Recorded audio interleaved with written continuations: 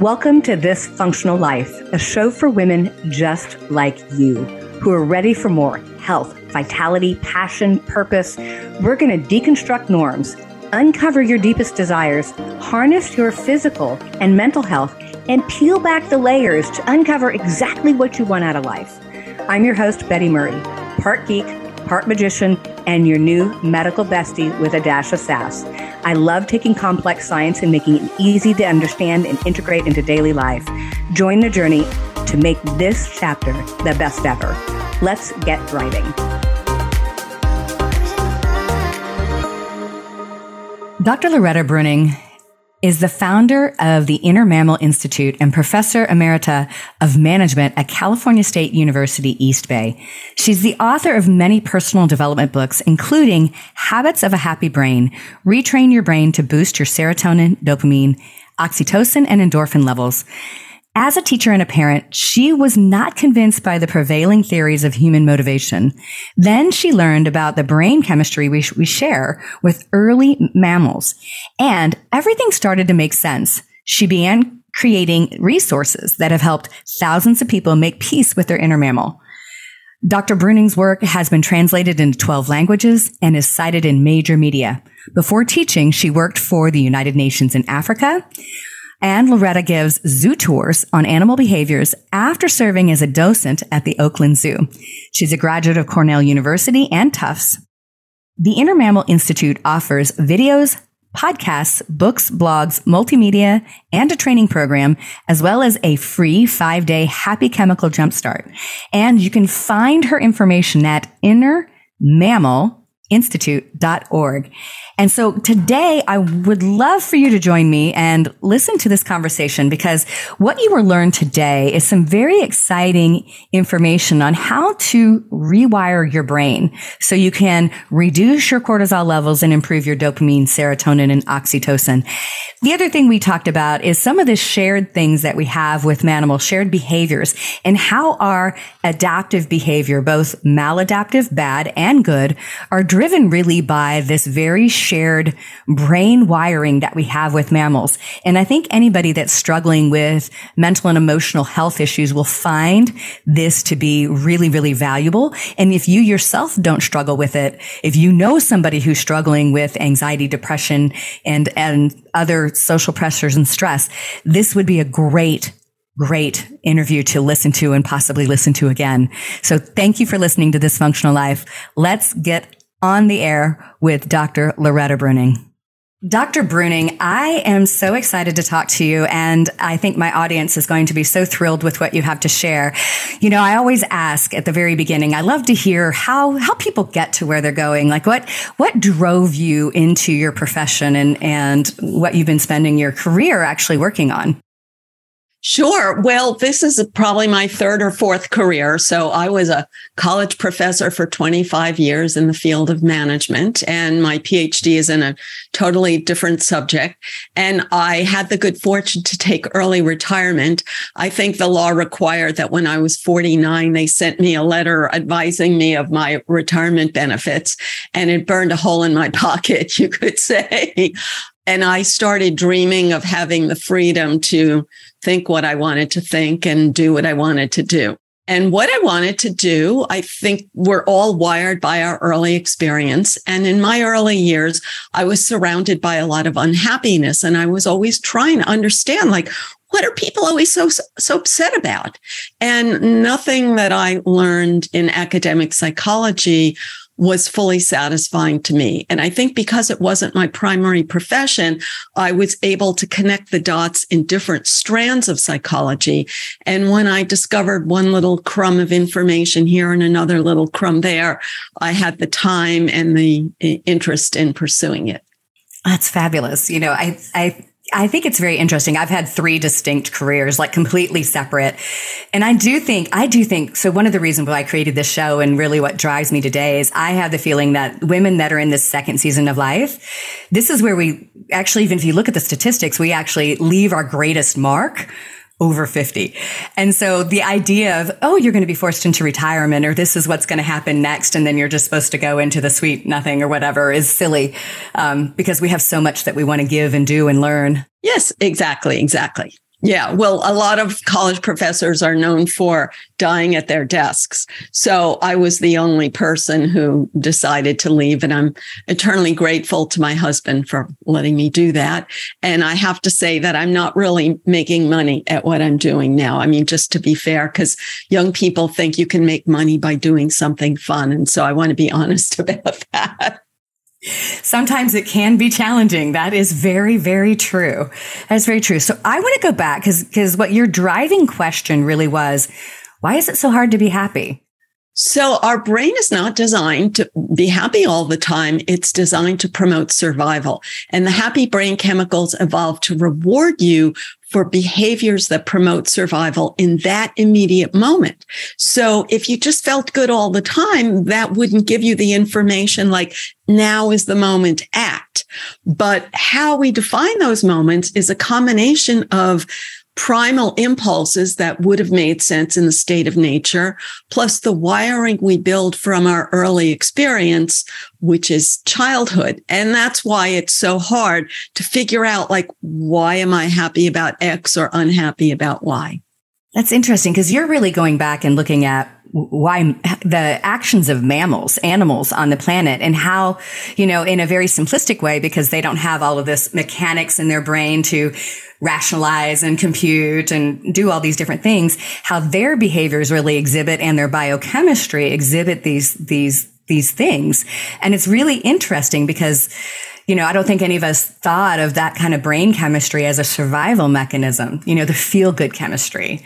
So tell me a little bit about what you found in the animal kingdom. Like, what kind of things are really important to that animal activity? Like obviously the reproduction and other pieces. Share a little bit of that with my listeners. Sure. So if anyone has watched nature videos, they have somewhat of a sense of the urgency about survival that animals have. First, you have to forage all day in order to get enough food to eat. Before cooked food came along, it really takes a huge amount of time for the chewing to get enough nutrition, not to mention the foraging. So animals spend their whole day doing that, and it's hard. Like the whole idea that you just sit around and pick a fruit off a tree and have lots of free time to make love, that was invented by Harvard anthropologists 100 years ago. But before that, everyone knew that survival took a lot of work. Also, if you've watched nature videos, you know that animals are very competitive about mating opportunity. And this is what blew my mind. Like, wow, nobody told me about this. So any extra energy they have left over after this quest for food and water and warmth or safety is to compete, not only for mating opportunity, but for quote unquote better mating opportunity. So you can see how people drive themselves crazy over getting a better partner. But I also include within what biologists call reproductive opportunity is whatever keeps your children alive, because in the state of nature, lots of children died, and anything that advantages your children is also something you invest a lot of effort in. So the animal brain rewards you with a good feeling when you do anything that meets those survival needs. That's so interesting because like you said, an anthropologist came up with this sort of idea that we're just plucking fruit off the tree and then, happily making love in the Garden of Eden or whatever origin story you want to pick. But, so my grandmother was born in the late 1800s, so 1893, on a farm in Nebraska. And I can tell you that their life was foraging and scrapping to make it by. So this does seem like a very indulgent kind of modern belief system that we have, that things like this should be easy. Yes, exactly. And that something is wrong if it's not easy. And in the something is wrong category, okay, first there's like the societal level and politics and ideology that people use. But then on the individual level is I must have a mental health disorder if my brain is not just spewing happy chemicals all the time for no reason. So these are the philosophies that people are exposed to, and as I was. And that's why it blew my mind when I started discovering other facts. Exactly. I mean, even just the idea of marriage, right? So the idea of marriage 150 years ago was a business. It was a business. It was a contract between families to continue the family line and dowries and all those other things, which of course is offensive to any woman today. But so here's the amazing thing, though. In the past, if you were forced to marry this particular person, but you really had eyes for someone else and you thought, oh, I'll be happy forever if only I could be with him or her. But then what happens? When you now get unlimited choice, does it make you happy? No, it doesn't. So that's what we need to understand. Oh, what a great point. What a great point, because we do. I mean, 200 years ago, it was very unheard of to go, I'm going to get divorced because I'm unhappy. But today we're like, oh, I can just do that in a heartbeat and I'm going to go find another better suitor. And I'll give you another sort of interesting example. When I was a kid, on my Christmas stocking, my mother would often put an orange in it. And it seemed kind of weird to me. Like, why did she always put an orange in my Christmas stocking? And then I learned, sort of like your grandmother, like oranges were a scarce, rare commodity when she was a kid. So because our brains are wired in youth, like when she was a kid, like she got excited about an orange. So, and she was sharing that excitement with me, which I, needless to say, didn't appreciate. And so to think that, like maybe when I was young, I discovered a mango or some other fruit. And I thought, oh, I'd be happy if I could have all and then like now, like cherries, I love cherries, but now they've made cherries available like all the time. And now people just find fault with that. It doesn't make you happy. Yes. So then obviously you would think today, because we have unlimited things, right? Not everybody. Obviously, there are people that are struggling and there's financial, but we have more means and more stuff today than ever before. Do you think that drives a lot of our unhappiness as well? It's always like we're seeking. Everyone has always been seeking since human begins. And before that, apes were always seeking. So we seek because our brain rewards it with dopamine. So dopamine makes you feel good when you anticipate a reward. And then your brain quickly habituates to any reward you have. So it takes a new and improved reward to get the excitement. And a simple example I always use is if I walk into a chocolate shop, like the smell is like makes me ecstatic. And I think, well, what if I got a job in this chocolate shop? Would I be ecstatic forever? But no, because your brain habituates to the smell and then it stops making you happy. So no matter what time period you lived in, this is how it works. Okay, that's good to know, because it feels like we're just more indulgent than we should be, right? Yes. Well, because it's like you're working in a chocolate shop where you have it all the time, so it stops making you feel good. Another simple example is hot running water. So all through human history, getting water was a lot of work. Getting hot water was even more work. So, but then when you have unlimited hot running water, it doesn't make you happy. Oh, goodness. Yes. Yes, exactly. So obviously you covered a little bit of the good feelings for dopamine, but your book really goes in depth on dopamine, serotonin, and oxytocin. So give us kind of the rundown of how those different neurotransmitters are made and what really triggers them. So dopamine is the anticipation of reward. And what is a reward is anything that meets your survival needs. But once your basic survival needs are met, then you look for new and improved. And because our basic survival needs are met, we're all looking for new and improved. And how do we define that? Is with neural pathways built from past dopamine. So we could use hundreds of examples. So one of them, maybe people are thinking of harmful examples, like if you ate a whole pizza in a bad moment of your life and it made you feel better, then it wired you to seek pizza. But then there are also healthy examples, like if you were young and you worked really hard and you got a reward and you got recognition, then it wired you to say, oh, I'm going to keep trying because that works. Let's move on to oxytocin. So people often use the term social bonding, and it feels good. And yet, if it were that easy, we'd all do it, right? Like that's what they're teaching in college courses, that hanging out with your friends makes you happy. Like college kids don't need to hear this. If it were that easy, they're already doing that. So why is it hard? So in the animal world, if you stick with the herd, it protects you from predators, but there's a downside to sticking with the herd. So to put it crudely, your food is peed on if you are if you stick with the herd. So animals would rather spread out and not eat food that has been peed on.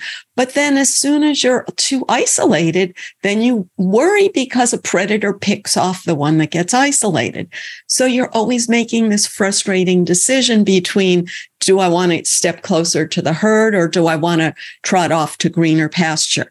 And it's frustrating to have to make that choice, but I remind myself that every animal is making that choice in every minute. And let's move on to serotonin. So this is what really amazed me when I read it, because no one ever tells you. So animals are very competitive, and that's been known for a whole century that biologists have studied this. And in the 80s, it was discovered that when a mammal puts itself in the one-up position, it gets a little bit of serotonin. And it's not aggression, but it's confidence. Because if there's like a banana between you and me, and we both want the banana, but if I think I'm weaker than you, I know that you will bite me if I grab the banana. That's what animals do. So I don't want to get bitten, so I pull back. But then I'm starving. So then I look for another banana where I'm in the one-up position. So serotonin is your brain's signal that it's safe to assert. And of course, we want that feeling, but we don't have it every minute because it's not safe to assert every minute. So we need to be realistic about the real job of these chemicals. That's interesting, because that's totally not how it's portrayed in psychology, psychiatry, biochemistry, even. We have this opinion that serotonin is what makes you feel good. It's because you don't have enough serotonin that you don't feel good. But it's really this more competitive sort of confidence and give and take within a relationship, right? Or the herd relationship. Yes, or among strangers. So what it is your brain is constantly making social comparisons, because in the animal world, that's how they survive. So watch any of David Attenborough's earlier series, and he shows you the constant calculations of, and it's important to know that it's basically a selfish impulse that I want you to protect me, but you want me to protect you.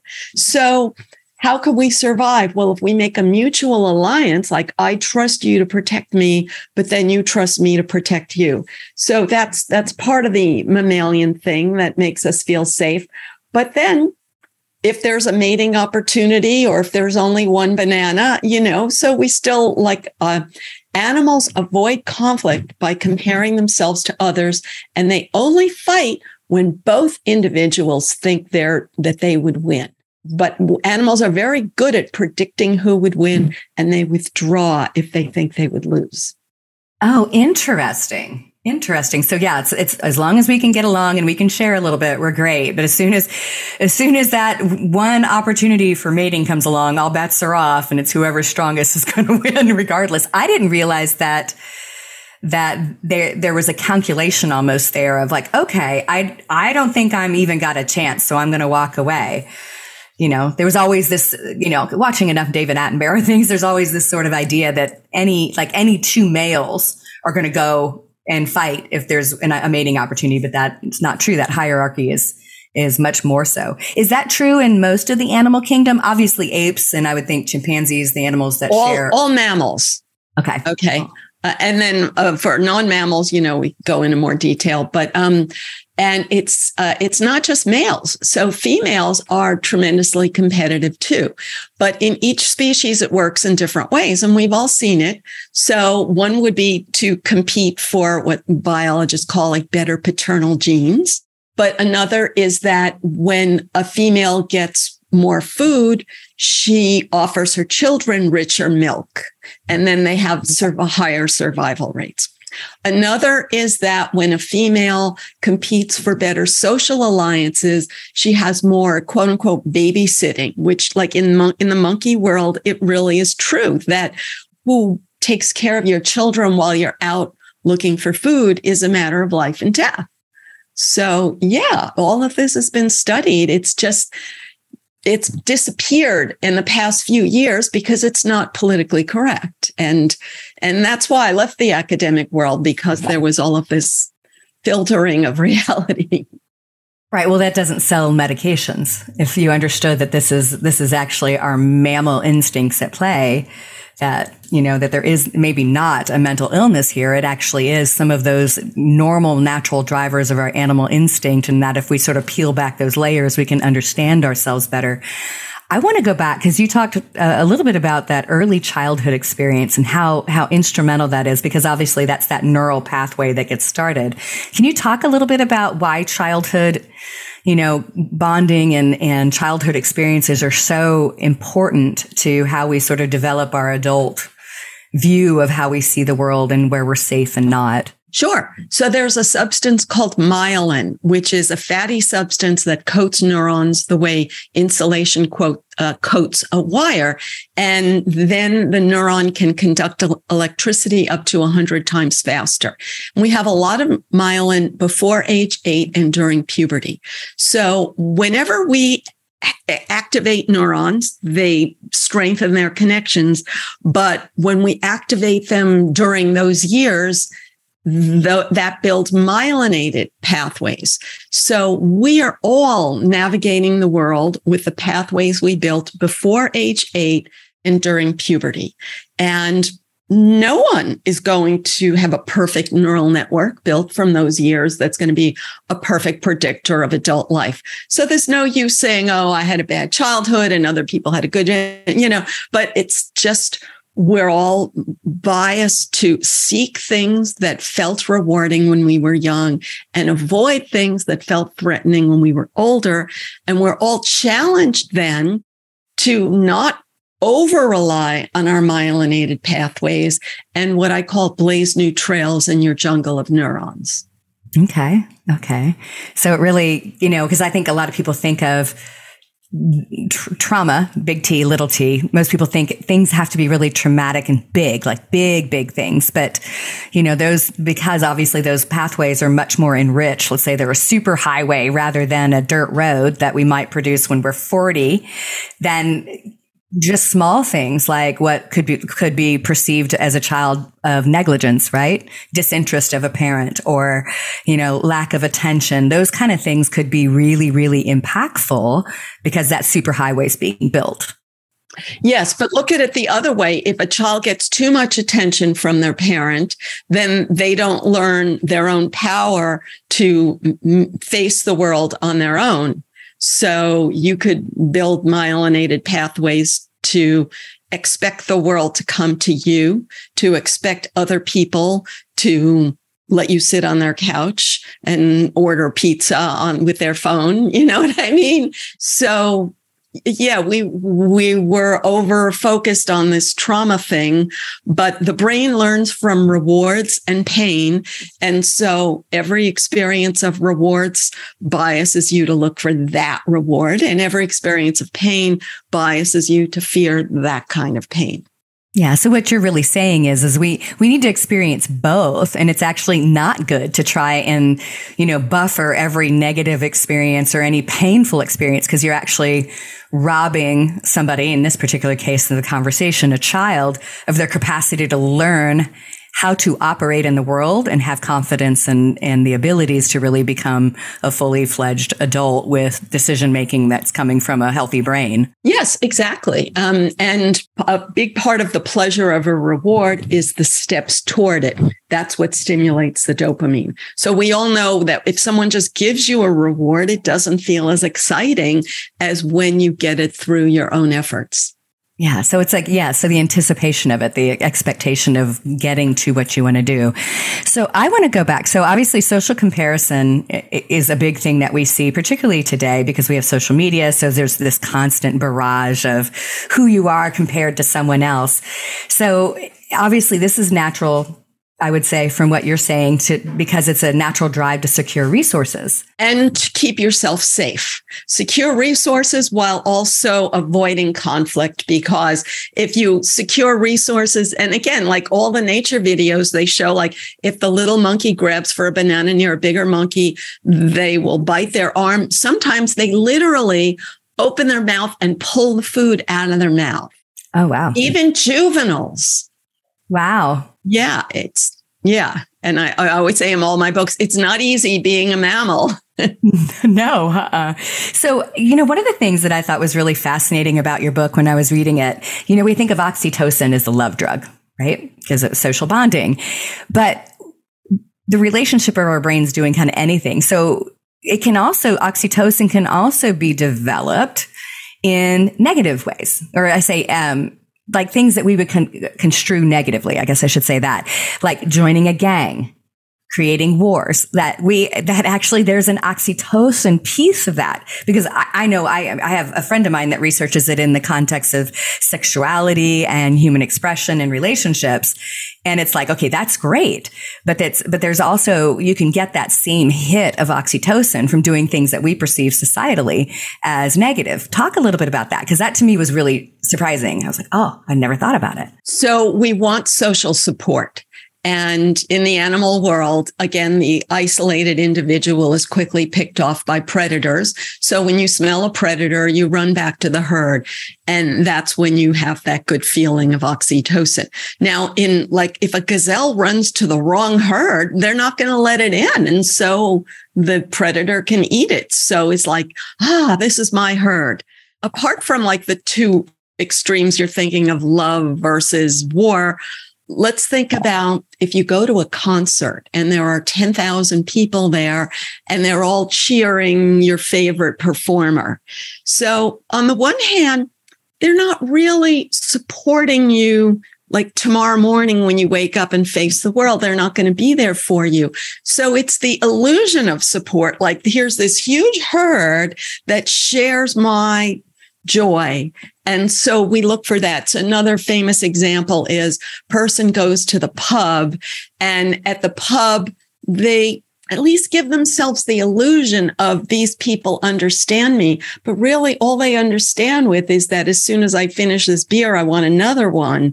But I feel supported by them because these other people don't want me to have another beer. So we all define that feeling of support in our own way, which is based on how we got it when we were young. Another simple example is like when a person is on a sports team or in the theater, and like you have this group with you all the time, and then you get an injury, and let's say you can't be in the sport anymore, or you can't be in the theater anymore, and then you feel like a predator is going to eat you because you don't know how to create that feeling of social support. Wow. Yes. So it's all that, creating that social support, regardless of how you're getting it, you're looking for the opportunity to do so. So obviously our brain is wired by past experiences. And so I'm sure I'm going to ask this question for everybody else, because this is where their head is going. What does it take to rewire it? The sad truth is repetition is what it takes to rewire it. And repetition sounds unfun. So that's why people tend not to do it. But on the other hand, it's great to know that we have that power, that we can rewire. And it takes so much repetition that you can only rewire one thing at a time. But if you focus on that one thing for about 6 weeks, you'll do it. And then you could start on another project. So that's what my work is focused on. So let's say someone is, let's say they've got a lot of anxiety about social interactions, let's say. It's that desire to be with the herd, but also terrified to be with the herd. So what tools do you think would be some of the things that people can use? Because I know you've got lots of tools of like self-exploration in your book. What are just one or two things they would get from your book to help them sort of think through, what do I do to rewire? Sure. So you want to start one new little habit at a time. And I'll give you an example of one that I used. I noticed had trouble with eye contact. And, because of, we all have our history, whatever. So I'm not saying this is a universal problem. maybe I guess this is sort of universal though. If you smile at someone and they don't smile back at you, God, it feels like, oh my God, something terrible has happened. So rejection is like, a predator is going to eat me kind of feeling. And then you might hate that person and you come up with some story about why they hate you, blah, blah, blah. So here's a little thought experiment. So when I was at the store, like in the olden days when we paid with money, so I would give the cashier money and the cashier would give me change. Now, I may not make eye contact with that person. Like I'm busy, I'm looking at my stuff, I have my hand out, I'm looking for whatever. So then I'm going to practice. I'm going to make eye contact with that person when they are giving me the change. But then they may not make eye contact with me because they're busy doing something else. And they've been rejected all day by people not looking at them. And I'm not saying anybody should or should not. I'm saying that we overreact to this minutia. And so it's just a way to practice in a low threat, a low stakes situation. So practice in low stakes situation. Another great example is if you or in a meeting and you think, I'm going to raise my hand and I'm going to say something and everyone's going to think it's so brilliant. And if you don't get the reaction you want, you may feel devastated. And that's a real loop that you have in your brain from your past, that when your expectations are not met, your threat chemicals turn on. But instead you could say, okay, I'm going to set a goal. I'm going to raise my hand. I'm going to say something. And then I'm going to give myself a good feeling. And I don't mean a good feeling by saying, oh, they're all jerks. They don't appreciate me. No, that's not. It's like I'm going to put myself up without putting others down. The first time you do it, it's going to feel stupid or worse. But if you keep doing it, then it just becomes your norm. And I like the fact that, because you're talking about just straight out research shows that we don't have to do, like we can take that one behavior and it's not like, okay, 2 years from now, I'm going to recover from this. Right. And so it really is. It takes 6 weeks. Okay, everybody, it takes 6 weeks to rewire your brain. Pick your first one. Yeah. And every day you go to that meeting and you say what you want and you make eye contact and you do it kindly without anger. And then afterwards you say something nice to yourself about it. And then you're not creating a life or death situation about every little social interaction, which if you did that before, it's partly because in the animal world, these really are life and death situations, and partly because that was wired into you when you were young. Absolutely. Absolutely. So is there anything else you want to tell my listeners that they need to know about our lovely brain chemistry, dopamine, serotonin, and oxytocin, and how to rewire your brain? Well, we haven't really done unhappy chemicals. So very quickly, maybe I'll mention that. So cortisol is the threat chemical, and it lasts in your body a lot longer than happy chemicals. So what's a threat? Again, your brain defines it with a combination of, in the animal world, isolation or low blood sugar would be like immediate survival threats. And then when you were young, whatever context triggered your cortisol, neurons connect very quickly. And a simple solution, very in the interest of time. So I talk about like thanking your cortisol for trying to protect you. So a simple example is you don't have to touch a hot stove twice, because the first time you touched a stove, the bad feeling wired you that the next time you see a stove, you're going to pull your hand back before you touch it. So your brain is always trying to warn you, like, whoa, don't touch that. Don't get burned by that. Don't get burned by. So you're always trying to anticipate threats. And that's what we're all doing. And when you notice the way you're doing that, then you could say, oh, it's not a real survival threat. It's just an old cortisol circuit. And that once I trigger it, it's going to last in my body for about an hour, but then my body will just metabolize it and I'll go back to normal. So, which is awesome. I want to ask you this question because, obviously, Robert Sapolsky's work, why zebras don't get ulcers. And he's obviously written many more books after that. But, when we look at the animal kingdom, I would say cortisol, this is my understanding, and you can correct me if I'm wrong, cortisol is often high, like if they're foraging for food and because food is scarce, the cortisol is going to be higher. It's going to hit hunger hormones and all those other pieces. Now, there's also just a concept that animals generally don't have high cortisol for long periods of time, except in those sort of scarcity things. Is that a correct assumption? So Sapolsky has a certain ideology, which is that all of your unhappiness is society's fault. And in a good society, you would never be unhappy and you would be happy all the time.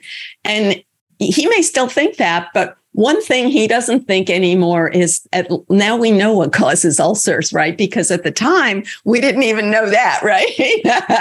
True. That's true. Yes, that's true. It's an infection, H. pylori. So, but the part that I agree with him on, so we humans have a big cortex, and our cortex can process abstractions that animals cannot process. So animals don't think about a predator unless it's there. But we humans can create the risk, the threat in our own brain, even when we don't smell it or see it or touch it. And you can drive yourself crazy triggering threats all the time. And the reason we do that is because we're aware of our own mortality. And animals are not. And so you know that something's going to get you someday. And your mammal brain is obsessed with survival, and your human brain knows that you're not going to survive. So when you plug these two brains into each other, you can drive yourself crazy. My goodness, yes. So absolutely, it's and just our world today, I would say we have so many things that we do and how we live that just drives that anticipation, cortisol, stress response. I'm not safe. Life isn't. Well, the news, of course, is a constant feed of survival threat messages. So I never, ever watch the news. And I especially don't look at threatening entertainment at night. Like, if you watch people getting exploded and dying a slow death of cancer just before you fall asleep, then you're not going to sleep. And sleep is when you manufacture your happy chemicals so that they're ready in reserve the next day. So that's very important. I'm glad you said that. I checked out of mainstream TV and especially mainstream news 18 years ago. I was like, never again. I'm not watching it. I do not care what the major news networks are doing, because they are doing it to make money and to get ratings and to scare people, because that polarizes and gets more ratings. So I agree with you. So I would love for you to share the name of your book and where everybody can get it so they can go out and get your book and understand how to really rewire these happy chemicals. Sure. I have a lot of books with different angles. The introductory book is Habits of a Happy Brain, Retrain Your Brain to Boost Your Serotonin, Dopamine, Oxytocin, and Endorphin Levels. And it's available in all the usual places. And my website has information about all of my resources, innermammalinstitute.org, innermammalinstitute.org. And a lot of my resources are free. And then I have a lot of other books and an online video course about different aspects of these things. And we'll definitely put links in the show notes on how to get to innermammal.org, innermammalinstitute.org. And of course, obviously you can find her books on all the Amazon and other book purveyors. So thank you so much, Loretta, for being on here and explaining this really, really not necessarily just interesting topic, but such an important topic. And especially after 2.5 years of pandemic and isolation, and I think where people's emotional states may be. Great. Well, thank you so much for having me and for the great questions. Thank you so much. Thank you so much for tuning into This Functional Life. You are why I'm here, and I am so very grateful. You're here for a reason. I celebrate your commitment to claiming your youthful energy and stepping into this next phase of life, feeling vibrant, healthy, and powerful. I am so proud of you. Hit subscribe so you don't miss any wisdom on creating the most exceptional life on our terms. If this episode helped you in any way, please share it with a friend to spread the love, and together we rise.